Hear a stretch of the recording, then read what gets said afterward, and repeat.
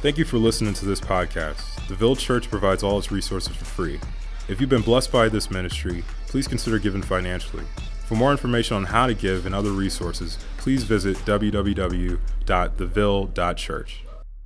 So this morning, I just want to take some time to pray for us. In light of everything that's going on, it's so intense. There's so much that's happening. And one of the things that I see is that throughout our history and throughout our time, so many things have been done in the name of Christ, in the name of Christianity. And I think it's important to talk about that. It's important to talk about what is a true Christian, what is true Christianity, and what is a false Christianity, and what is a false Christian, right?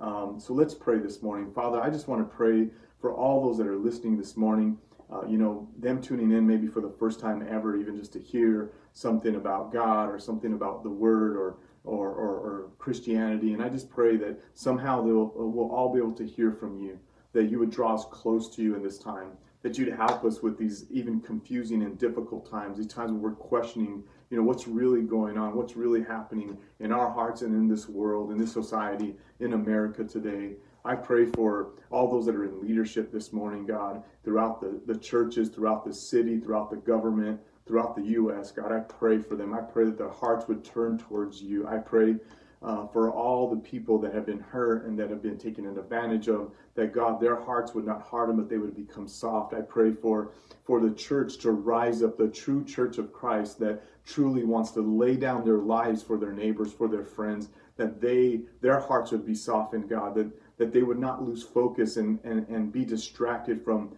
a true love towards their neighbor, a true love towards you, God. I pray that you would lead us to yourself, that you would feed us, that you'd feed our hearts, you'd feed our minds, you'd feed our souls with the living Word of God, with that water that says that when we drink of it, we will never thirst again. Father, I pray that you would just come into us, in our hearts, by the Holy Spirit. You promised to be the Holy Spirit that would comfort us and encourage us, and that you would be there in times when we're discouraged, when we don't understand, when things don't make sense, and you would speak truth to us. You would comfort us in our time of hurt, in our time of need. So I pray for that this day. I pray this morning as I speak the word that people will begin to be able to hear from you, and they'll be able to be touched by you, and that they would know that they're not alone and that you're there really present with them. Father, I pray that all of our church would be led towards you, that they would feed and learn and grow in you. In Jesus' name. Pray for that this morning. So there is true and false Christianity. There's true and false Christians. As a matter of fact, Jesus shared with us exactly how to know about them, what that looks like. He went ahead in Matthew chapter 7. If you could get your Bibles out or your phone, you're not going to be able to be on your phone because you're looking at me, but get your Bible out. We're in Matthew 7. I'm going to read these scriptures slowly. But Matthew chapter 7 verses 15 to 20 says, "Beware of false prophets who come to you in sheep's clothing, but inwardly they are ravenous wolves. You will know them by their fruits. Does a man gather grapes from a thorn bush and figs from a thistle? Even so, every good tree bears good fruit, and every bad tree bears bad fruit."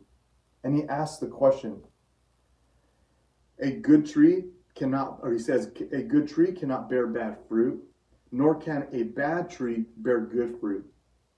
Every tree that does not bear good fruit is cut down and thrown into the fire. Therefore, by their fruits you will know them.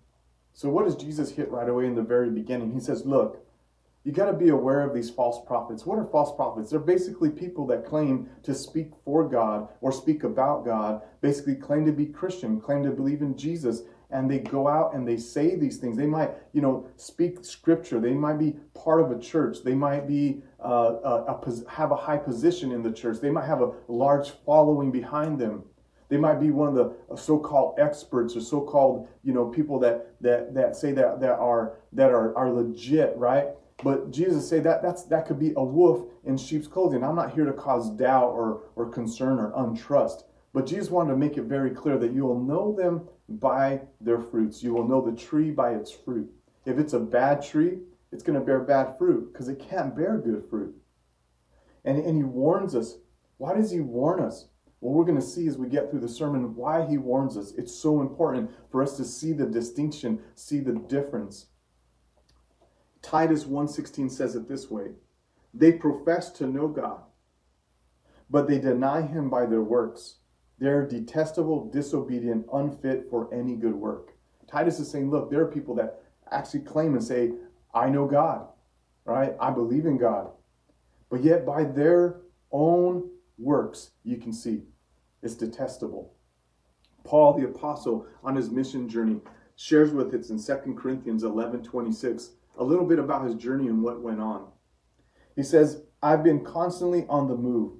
I've been in danger from rivers. That's understandable. High rivers are very dangerous.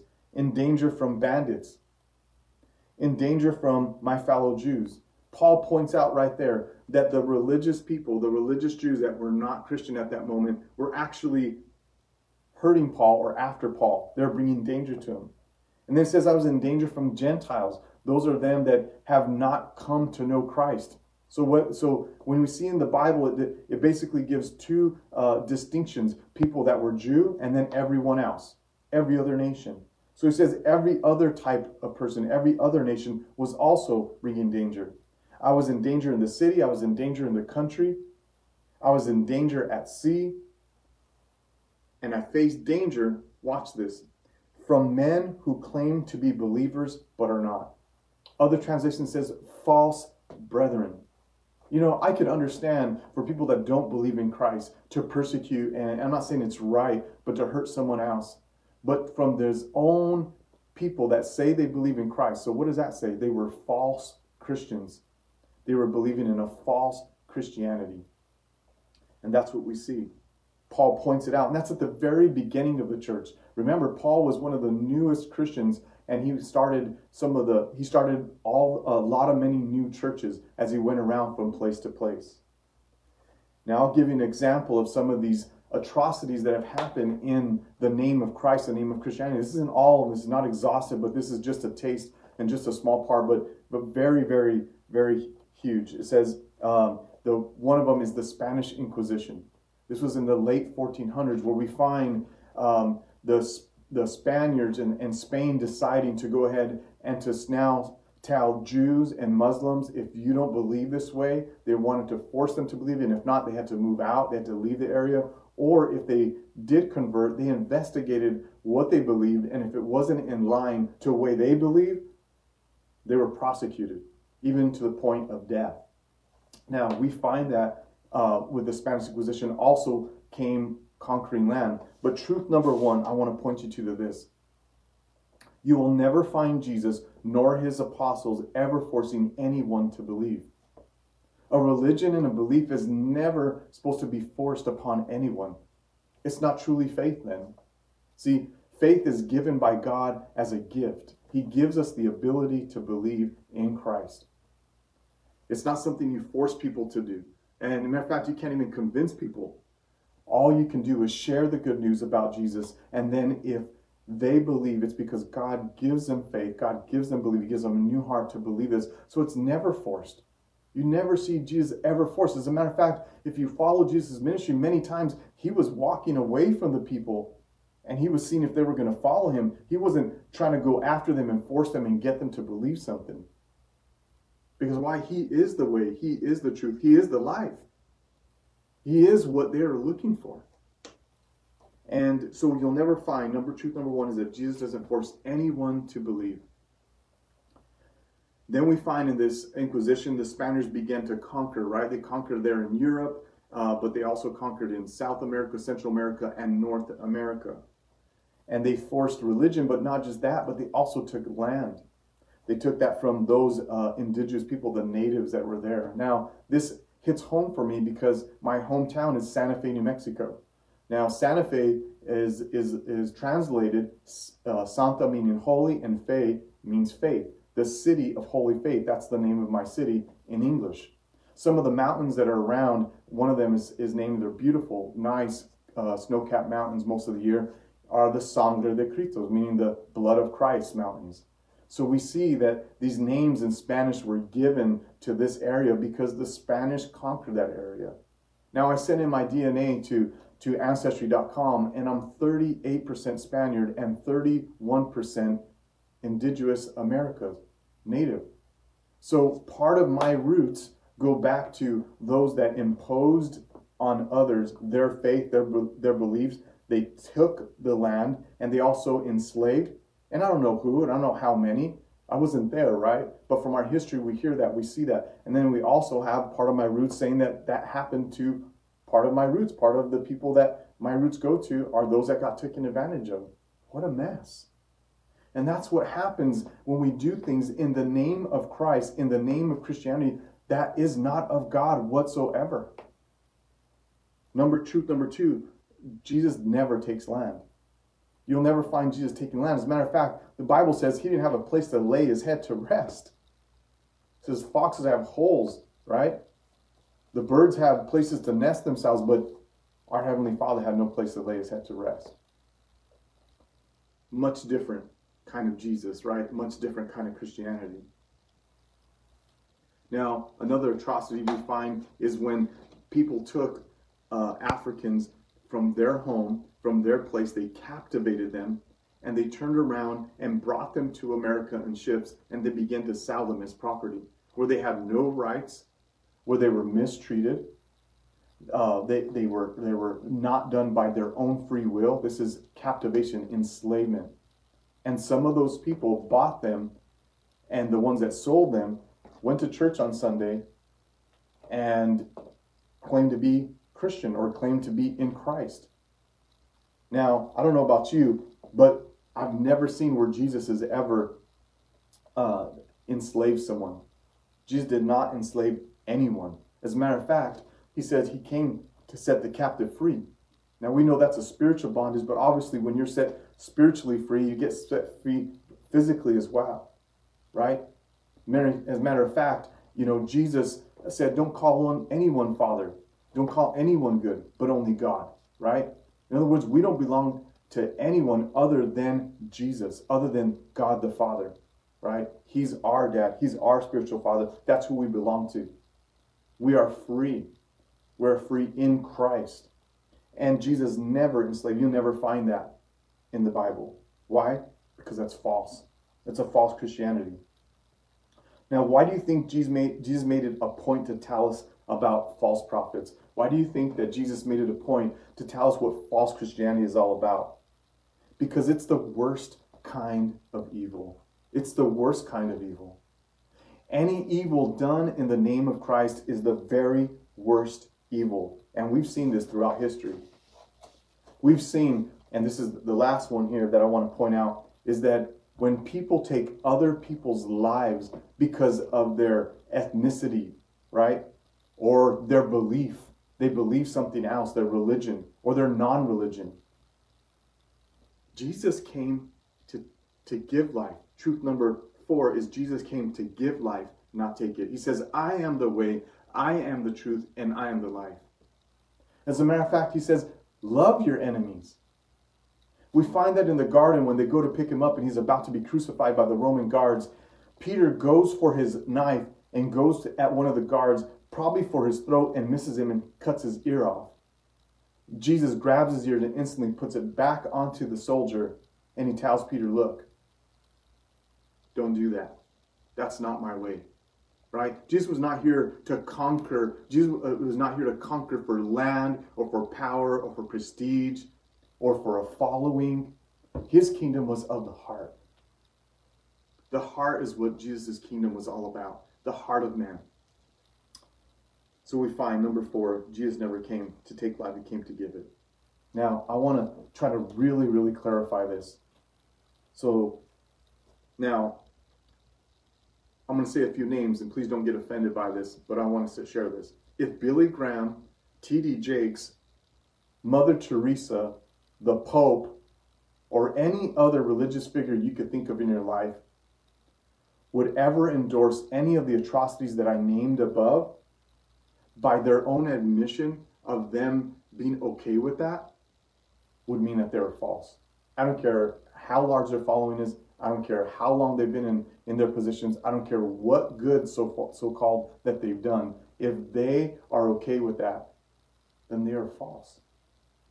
Because that's bad fruit. Bad fruit equals false. Good fruit equals true. Now, remember that. Jesus said, good fruit, true, bad fruit falls. It's not Christian, and it's not Christianity to mistreat anyone and treat them unfairly because of their ethnicity or their religion. So that means in law enforcement, in our judicial system, in our school system, in the business world, in nonprofits, and God forbid, in the church. And we're seeing that right now. We're seeing in America how churches are dividing. I just read an article the other day about a pastor in his church, how they voted him out. He'd been there 3 years, and how, he celebrates Black History Month, and how he, is showing love towards, his neighbor, basically. And the church somehow was able to vote him, and they voted him out. But he actually wasn't upset. He started in a new church called The Bridge. And he's excited to see what God's going to do. And he doesn't want anything bad for the church. But that just goes to show you the false from the truth. And that's what's going to happen. And it's not just with what we're seeing right now when it comes to racism or to, all these systemic injustices that are going on. It's not going to just come with that. But I believe that there's going to be wave upon wave upon wave of things that we're going to see and experience as people in America and across the world. That's really going to draw out the true from the false. And that's not in a prideful way. That's in a humble way. Because God loves us. And he cannot stand and doesn't sit on the side just saying, it's okay for you to hurt people. Or to play both sides of the fence, right? And I'm not talking about division here. I'm talking about truly loving Jesus, loving God, and loving our neighbor. Just as Jesus said. Revelation 21:8 says, but as for the cowardly, the faithless, the detestable, and as for murderers, sexual immoral, sorcerers, idolaters, and all liars, their portion will be in the lake of fire that burns with fire and sulfur, which is the second death, bad fruit. Remember what Jesus said? All the bad trees that are bearing bad fruit will be thrown into the fire. God is not playing. God does not play. We might be playing games. We might be telling ourselves, hey, I don't feel bad for what I do. I feel okay. Things are going well. As a matter of fact, my little following's growing. I've gotten more power, more prestige, more money, more this, more that, with everything that I've done. But if it is against Christ, if it is against God's word, and the fact that you don't feel bad may not be a sign of God's goodness and his favor, but actually God's wrath towards you. Romans 1:28-29 says it this way. And since they did not see fit to acknowledge God, God gave them up to a debased mind to do what ought not to be done. There you find in Romans, if you back up, it says, for the wrath of God is against all ungodliness. And then it describes how that wrath comes into play. He gives them the ability to do the wrong that they're doing. He gives them, the ability, but gives them over to a debased mind. You want to do evil and you want to call it good, you want to call it Christian, you want to call it whatever you want to call it and justify it, go ahead. That's the wrath. We're in a culture that says, hey, if you feel good, just do it. Or no one can tell me what to do, right? No one can tell me, hey, as long as I feel it's okay for me. If it's not okay for you, it's not okay for you. Well, the very fact that you're able to not feel bad for the things that you do could be the sign of God's wrath. If you do something wrong and you feel bad, I don't care if it's the smallest thing, something that's so insignificant and you feel bad, thank God for that. Thank God for that. Thank God that God has put in your heart to feel bad when you do wrong. That's a good thing. That means the Holy Spirit is possibly working in your heart and giving you a conscience and giving you a soul that longs for what God longs for, that is hurt for the things that God is hurt for. That means that maybe you see people as people and not as objects. That means that maybe that God is using you to be able to love someone in the way that they don't deserve to be loved, like God loves us when we don't deserve it.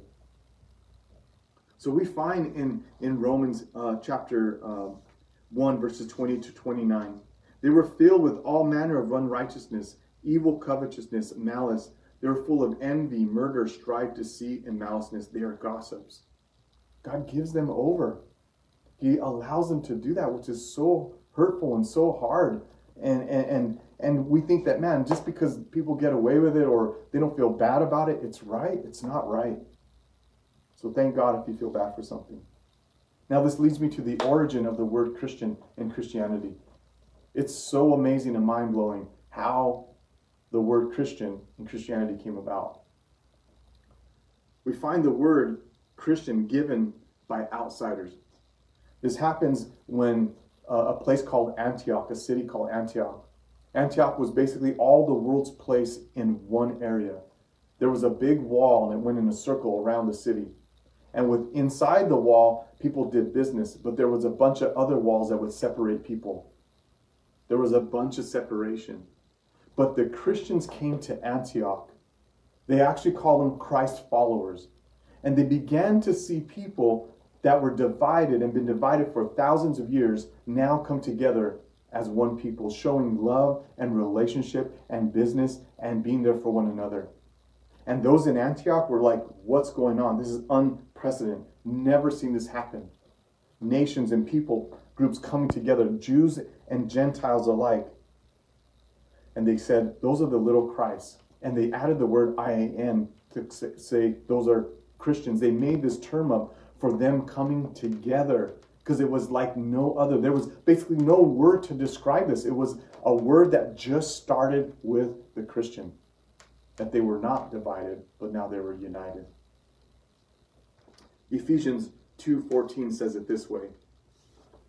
For Christ himself has brought peace to us.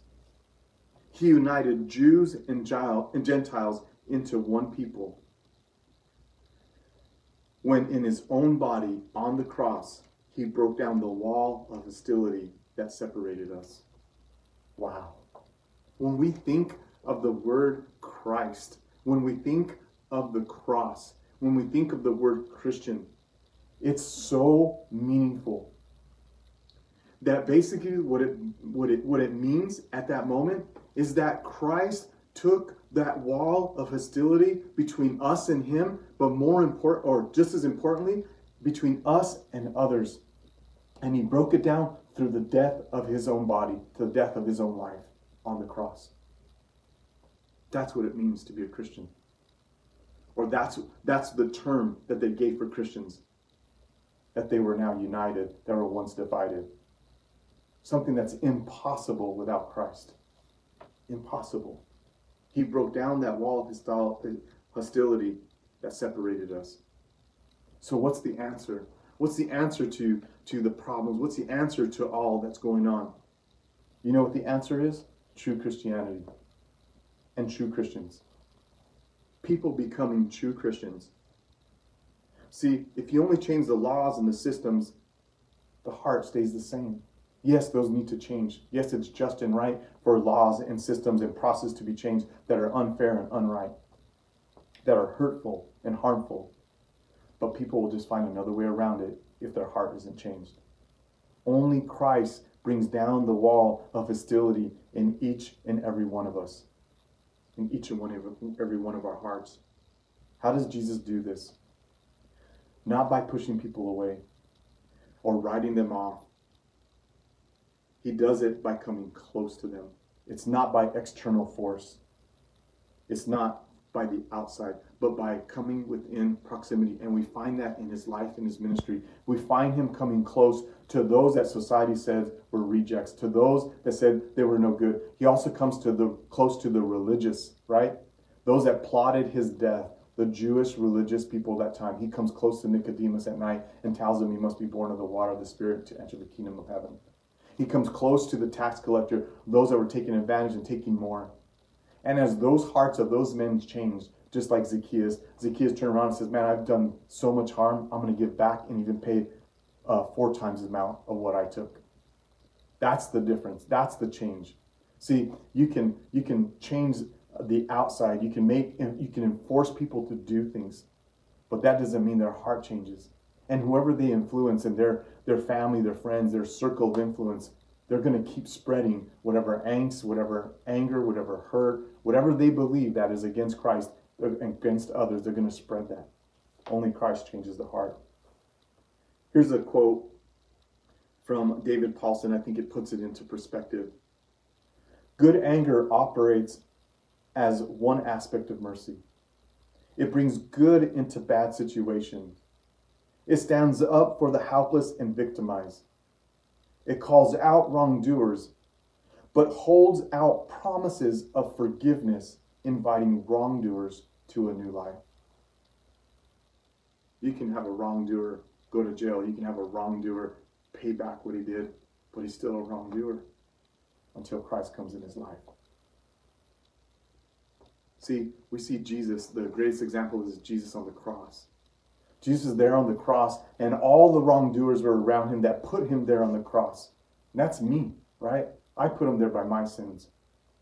And he turns around while he's about to die, and he says, "Forgive them, Father, for they know not what to do." See, he was drawing close to the people, and he was calling them close to him, because if they could see the love that he has, that he would die for his enemies, they could become a new person in Christ. They too could one day die for their enemies. They too could forgive others as Christ was forgiving them.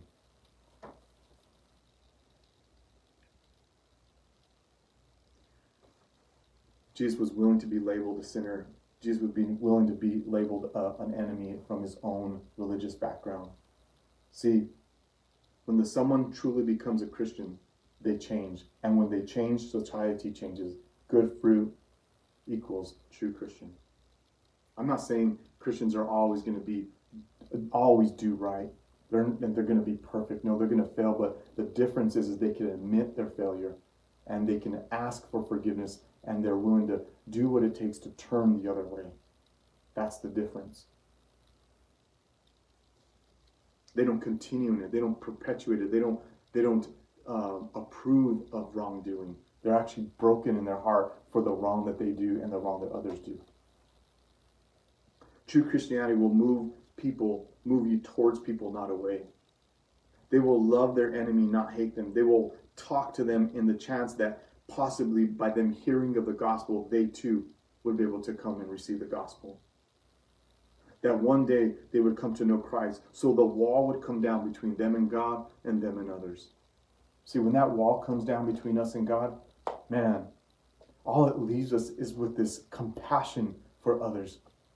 It's like the parable of the man that got, forgiven for $1 million. Then he goes to another guy that owed him like $100, and he says, "Man, you're going to go to jail," when he just got set free from being forgiven $1 million. And the ruler comes over and says, "Man, hey, I just forgave you for $1 million, and you're giving this guy a hard time for $100. That's how it is. Like between us and God and our sin, it's an eternity away. It's so expensive that it cost Christ life on the cross. We can never pay it, and he's forgiven us for that compared to what others have done to us when we've done bad things ourselves. It's so important, church, that we don't allow our hearts to become hard towards others. No matter what's happening, no matter what's going on, we must not allow our hearts to become hard, or we too possibly can harm others as we've been harmed. I'll end with this story. It's a true story. Hopefully it illustrates true and false Christianity. It's Jim Elliot, and you can look it up, and also you can watch the movie. It's called The End of the Spear. You probably have it on Netflix or what other medium you have. Jim Elliot him and his crew, about 5 other men and their wives and children, were missionaries. Now, they were living in America for the time, and they were studying a place called, it was in Ecuador, and it was with the Rodney people. They began to study their language, and he had this plane, those 2-seater planes. It was yellow, the open seating where you could just, fly up, be able to, shout out the side of it. Well, what they would do is they'd fly over this tribe, the Rodney tribe, and they would say things in their language like, we're here as friends, we come in peace. And they would drop different items that would be helpful for them, tools and, even food and things like that. And they did that for a while. And then they kept praying and praying and praying and say, it's time to make contact with them. So these 5 men, and of course they have their wives and their children back home, go to attempt to make contact with them. And as they go in, they land their plane, they're all excited. And then you see some of the tribe coming, the Wadani men come. And they're loaded with their spears, because these are spears obviously to fight against each other and also to kill animals. And what happens is horrific. They turn around, and even though they're saying in their language they come in peace, they mean no harm, they ended up sparing each one of those 5 men.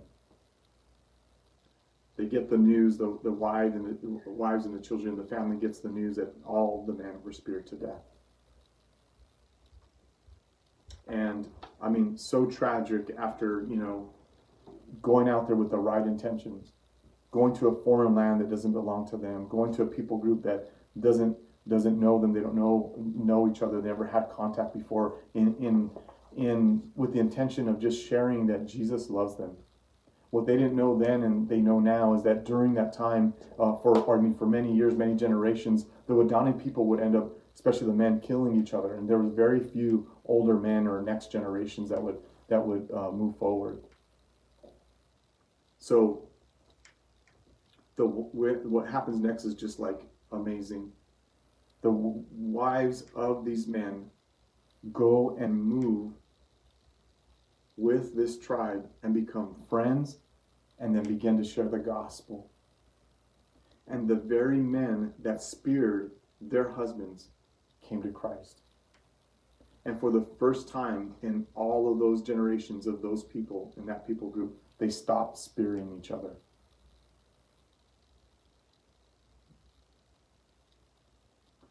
The son of Jim Elliot goes to the tribe, and it was so hard for him. Imagine, he grew up, I think he was like 7 years old. You would watch him on the movie, it shows him with his little yellow plane like his dad, and when his dad would take off, he would fly his plane in the air to pretend like he was with his dad flying in the air, and when he'd come back, and it was just so amazing. But imagine, he's growing up without a dad because of these people that speared him for no reason, for maybe misunderstanding or fear or whatever it was.